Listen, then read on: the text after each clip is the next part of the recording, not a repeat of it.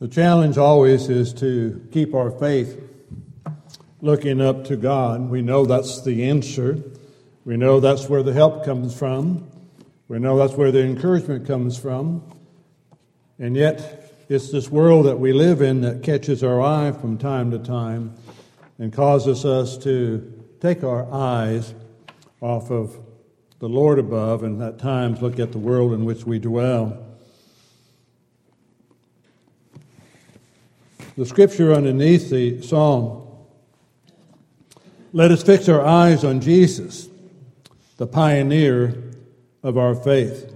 Some translation has the author of our faith. Fix our eyes on Him. Be willing to do the things that He would have us to do. In Luke's account of the Gospels, in chapter 9, starting at verse 18, there's an interesting discussion that takes place that sets the tone for what we want to look at this evening. Luke chapter 9, starting at verse 18.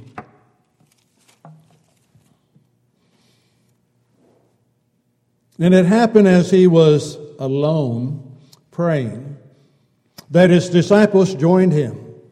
And he asked them, saying, who do the crowds say that I am? So they answered and said, John the Baptist. But some say Elijah, and others say one of the old prophets had risen again. And he said to them, but who do you say that I am? Peter answered and said, the Christ of God.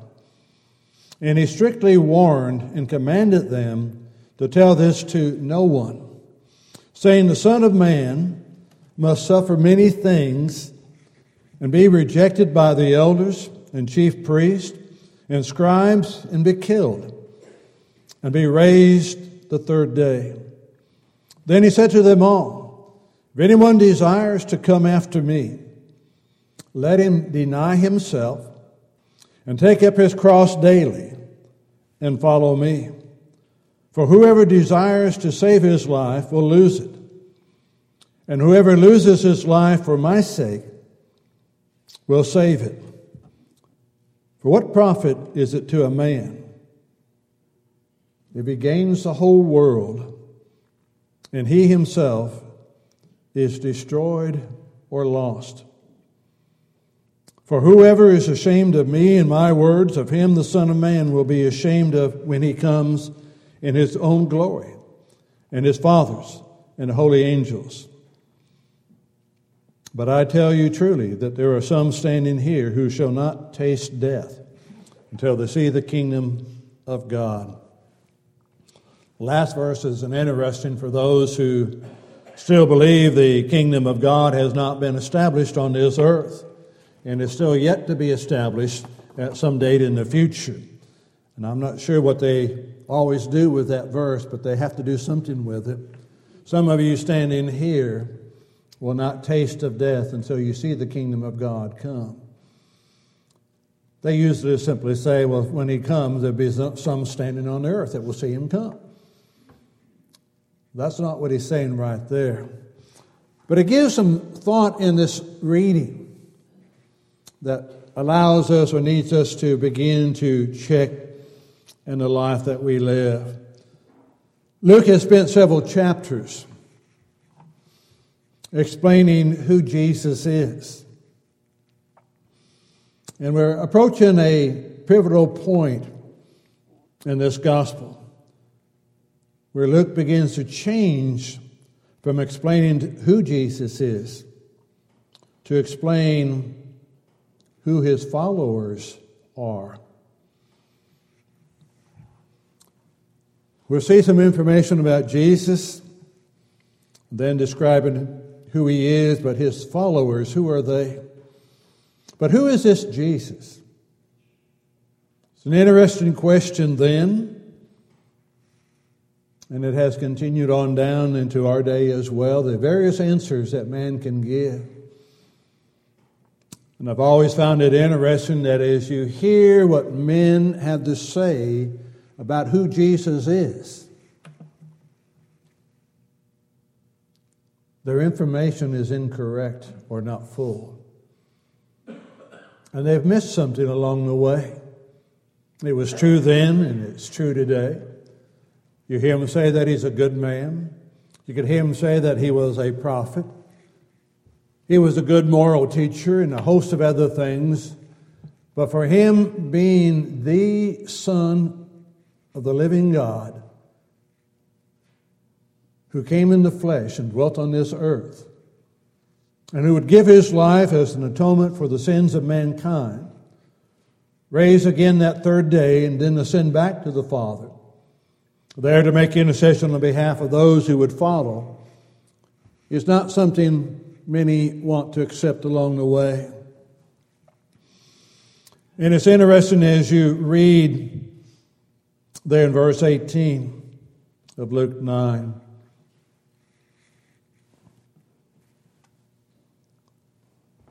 And it happened as he was alone praying.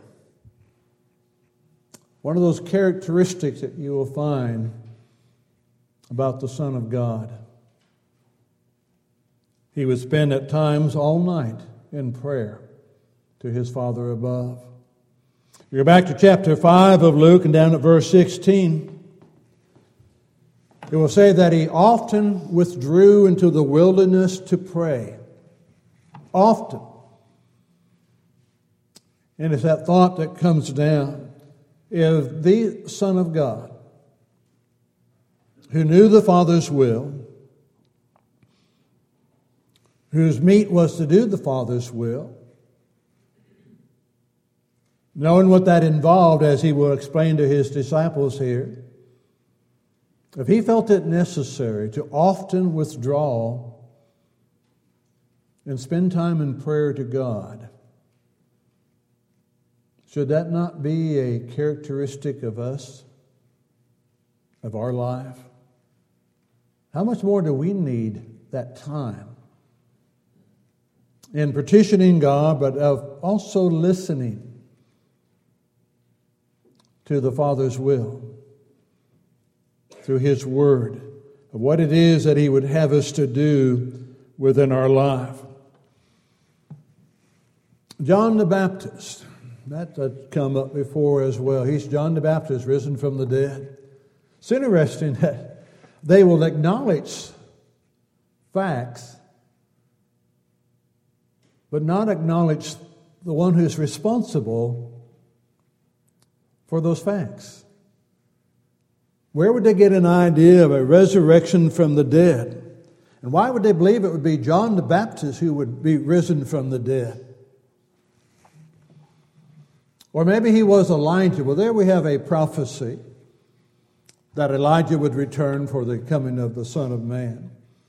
So they were expecting Elijah, but missed how it would be applied. Or this simply one of the prophets who'd been raised from the dead. You think about that one for a while. It had been over 400 years that they had not had a prophet among the people. 400 years from the last of the prophets until the beginning of the first century. And they would believe, as opposed to believing God down in the flesh, they would propose to believe that a man who'd been dead for 400 plus years would be risen from the dead. As you read other passages in Scriptures,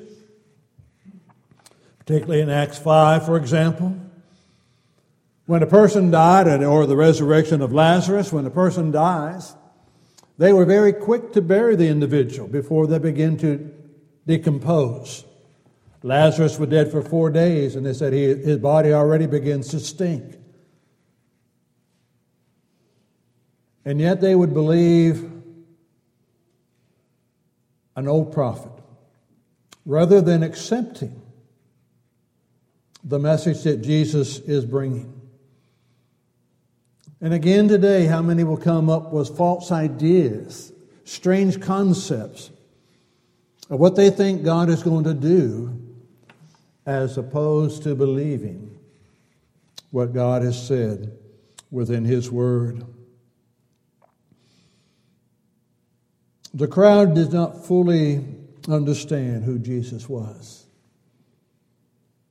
But then Luke changes the tone and asks a second question. Jesus asking His disciples, "But who do you say that I am?" It does not matter what the world has to say. It doesn't matter what other religious bodies or other religious people have to say about this Jesus. But what do you think? What do you believe?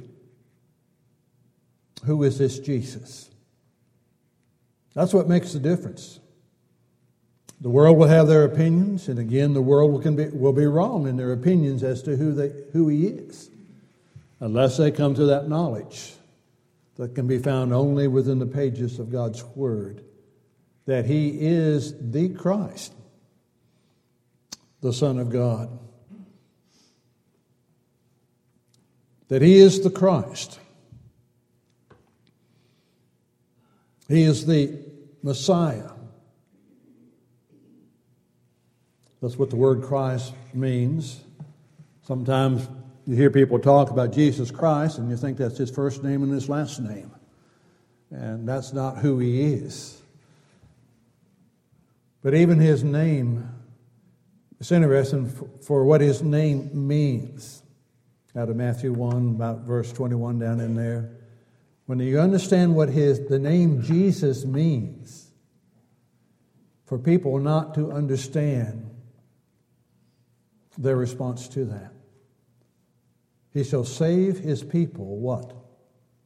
From their sins. What does that mean? That means we're sinners that need a Savior. Well, who are the sinners? Well, Paul would go on to tell you in Romans 3 and verse 23, "For all have sinned and come short of the glory of God." Then over in chapter 6 of Romans in verse 23 again, "The wages of sin is death, and all has sinned. And Jesus came to save His people from their sins." But what is going to be involved in saving the people from their sins? What's going to have to take place? He's going to tell them, but they're not ready for that. They're not prepared for that. They understand a Messiah. They wrestle with the thought of a king coming. But as Jesus is describing that, what He is describing is nothing that they had ever anticipated or thought about in their life. Verse 22 of the reading. "The Son of Man must suffer many things and be rejected by the elders and the chief priests and the scribes and be killed and be raised the third day." He's not the Messiah that they were looking for that would redeem them or deliver them from Roman captivity, if you will, Roman suppression. He would not be the king who would come and reestablish an earthly kingdom in Jerusalem and reign there over the world. Listen to people as they, in the religious world, almost without exception, the religious world that claims some association with Christianity want to say that there will be an earthly kingdom on this earth, some form, shape, or fashion at some time before the 1,000-year reign, after the 1,000-year reign, or whatever else that they want to look with. But they're looking for an earthly kingdom. And listen to them trying to explain. Some of you standing here will not see death until that takes place. They have trouble with that one. Working with that and trying to work that in. They know the prophecy in Daniel 2:44 that in the days of these kings, the Lord will establish a kingdom that will never be destroyed. They understand Basically because Daniel names 3 out of the 4 kingdoms, so they can guess the 4th kingdom would be the Roman Empire. That in the days of these kings, God will establish a kingdom. Well, they know full well today that the Roman Empire is long gone. But that has to be in the days of these kings, so they have to reinvent the Roman Empire. It's the only way that they can figure out how to get it to work out to their way of thinking. So they used the European common market for a while. And it was fine when the European common market was being established. This is the Roman Empire again being reestablished. And there would be 10 kings, 10 countries. Well, it went from there on up beyond that. And so they simply said, well, only the first 10 count. That's sufficient. The others can be added, but they don't count in this picture of the Roman Empire being reestablished so that the Lord could establish His kingdom on this earth. As we read, we need to be careful. We can look at that. We can point out its fallacies, that it's not consistent with the Scriptures. But there's some other things that Luke's account is bringing out that we need to give attention to in the life that we live as well.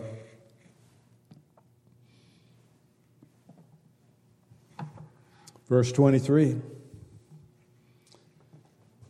And then he said to them all, if anyone desires to come after me, let him deny himself and take up his cross daily and follow me. Luke is the only one that has put the word daily in there, which is an indication that that's what we need to do and need to be done on a daily basis, because we tend to forget.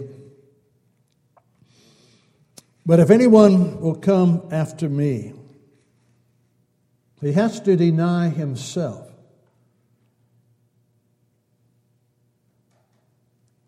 That's where we struggle at times. We have to work at that in our lives of denying self. As we sang in the song, all of self and none of thee, or none of self and all of thee. Where do you fit in there? And how many times have we struggled with that? We can start from those that are outside of Christ, where it's all of self and none of thee, and then kind of move through. But as we move through, less of self, more of, and then more of thee, do we get bogged down in those second and third verses before we really get to that fourth verse, to where we really learn to deny self completely? Let him deny himself and take up the cross daily. And I've heard individuals say, well, they've got a heavy cross to bear in their life. They've got sick parents, or they've got health problems and a host of other things. That's not the cross that one is called to bear. Closest we might get to that is, let him take up the electric chair every day and follow me. What's the purpose of the electric chair? What's the purpose of the cross? The purpose was to put one to death. That was the sole purpose, is to put one to death. Wasn't any other purpose for it. We, because of the cross of Jesus, because of what he achieved when he was on the cross and after he died, we, because of that, have, in essence, glorified the cross. It's a means of death. And Luke says you have to do that every day you live. Because I would dare say, without exception, every day that you get up, you look in the mirror, and what do you see? You see yourself. And it's learning to deny that I'm a child of the living God. Looking at 2 Corinthians 5, verse 17, if any man is in Christ, he is a new creation. All things have passed away. Behold, all things have become new. It's a new life. It's a new mindset. Paul in Romans 12, 1 and 2 talks about that. Have this mind in you that was in Christ Jesus. Have this attitude. You look at Philippians 2 and verse 5 and following. Have this mind in you that was in Christ, who did not think equality with God a thing to be grasped, but was willing to empty himself. Have that attitude in you. And it's hard. You have to fight it every single day. I don't know about you, but when I wake up tomorrow morning, I have a feeling my stomach is going to say it's time to be fed. We want to eat. We want to take care of ourselves. We've been talking about the lovely weather we've been having lately. How consistent it is of being very inconsistent. You're cold, you're hot. You don't know which way to go, don't know how to dress. We want to be comfortable. We're to deny self. Crucify self. To take up that cross. And then to follow him. The reason being, as brought out in the next verses. Whoever desires to save his life will lose it. But whoever loses his life for my sake will save it.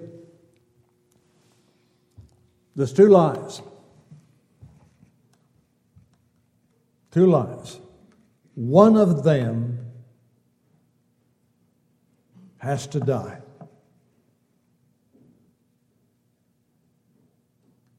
And it's your choice. But one of them has to die.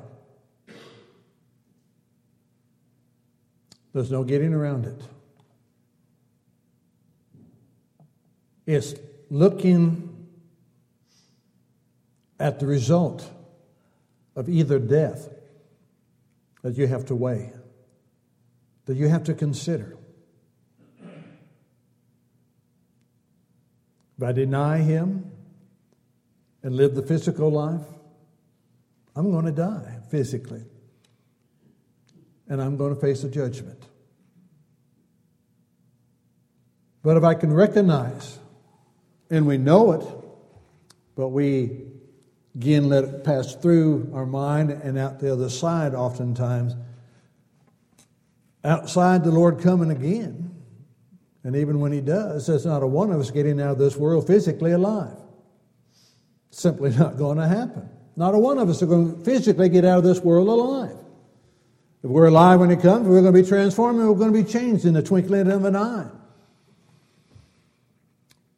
And so why do we fight against this concept, denying the physical life? Because if I choose to deny the physical life and live the spiritual life, then I will live eternally with God. Eternity is there regardless if we choose to follow God or not. Eternity is there. But we can live eternally with him if we choose to deny ourselves here. And the battle is there. Peter reminds us of the fact of those who were scoffing at the fact that the Lord hadn't returned yet. Peter says you need to regard that to be salvation. God granting you opportunity in which to change. And each one of us that is a child of God can thank God that he had not returned before the date that you were baptized into Christ.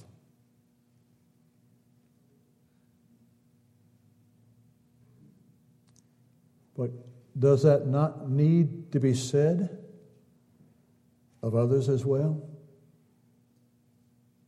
How many are out there that need to hear that and make that change before they face that physical death? Peter says that's the salvation or the patience of our God to be salvation. He grants us time to change. As we live our life, as we wrestle with this concept that Luke is talking about, denying yourself daily. How many times do we sometimes forget that? It's easy to get caught up in the affairs of life. They're there. Decisions have to be made. Decisions have to be reached. We have to live in that essence to a degree. But do we sometimes forget the spiritual application that is being brought out of who it is that we need to do? And why is that important? Again, he'll bring out in the next couple of verses. For what profit is it to a man if he gains the whole world and he himself destroyed or lost? It's often been said, you see enough funerals, they're having one here tomorrow. I seriously doubt when that hearse pulls out of in front that you're going to see a U-Haul trailer behind it. You do not take anything with you. What does it profit if you gain the whole world and lose your soul? And you're destroyed eternally. Is it worth it? There have been so many individuals as they've been recounting their lives, if you will, those who have done very well successfully in the business world, risen to the top, and they've been asked the question, was it worth it? And many of them have said no. It was not worth it. I lost my family. I lost a lot of things along the way. It wasn't worth it. But at the time, it was important to climb the ladder. But is it worth it? You're going to leave it behind. A little bit later in Luke, in chapter 12, he's going to talk about the farmer. And before he begins that, Jesus said, man's life does not consist in the abundance of things that he possesses. That's not life. And the farmer who thought he had it made. You read the first part of that parable in verse 15 and following. And again, I've said, to me, as I read it, it sounds like the American dream, does it not? I've done well. I prosper. I have plenty. I've got more than I really need. But I'm going to tear down my barns and build bigger barns so I can have that. And what do people want to do? I lived in this house all my life. I raised my family here, and I've got it made. Now what do I want to do? I want a bigger house. For what? And then I'm going to take my ease. I'm going to sit back and I'm going to enjoy life. Sounds like the American dream. Except for the next statement. God says, you fool. Tonight your soul is required of you. Then whose shall these things be? And then for that part of it, we need to go back and read Ecclesiastes. Ecclesiastes is interesting to read. Solomon back there says, when you die, you're going to leave your stuff. You can be screwed all your life. You can be wise and scrimp and save and accumulate. And then you die and you leave it to someone else. And Solomon said, and who knows whether he's going to be wise or not? You're going to leave it to somebody. It took you 65 years to get it all. You're going to leave it to somebody and they're going to have it spent in less than 5 years. It's gone. Is that wise? What's it all for? Solomon has that answer, does he not? If you're living for this world only, what is it? Vanity of vanity. All is vanity. It's not going to work. What would you gain if you destroy yourself and lose your soul?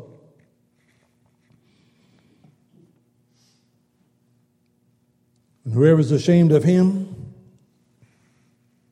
he will be ashamed of that person in that last day. That's a hard saying to look at as well. If I deny Jesus here, he will deny me before the Father who is in heaven.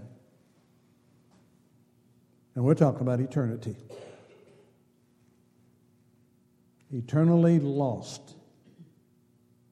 Because I put something in this life in front of serving God. And it's that question again, is it worth it? Luke is trying to encourage us, as do the other gospel writers, as do the other writers of the New Testament as well as the Old. Think. about your decisions. Consider them seriously.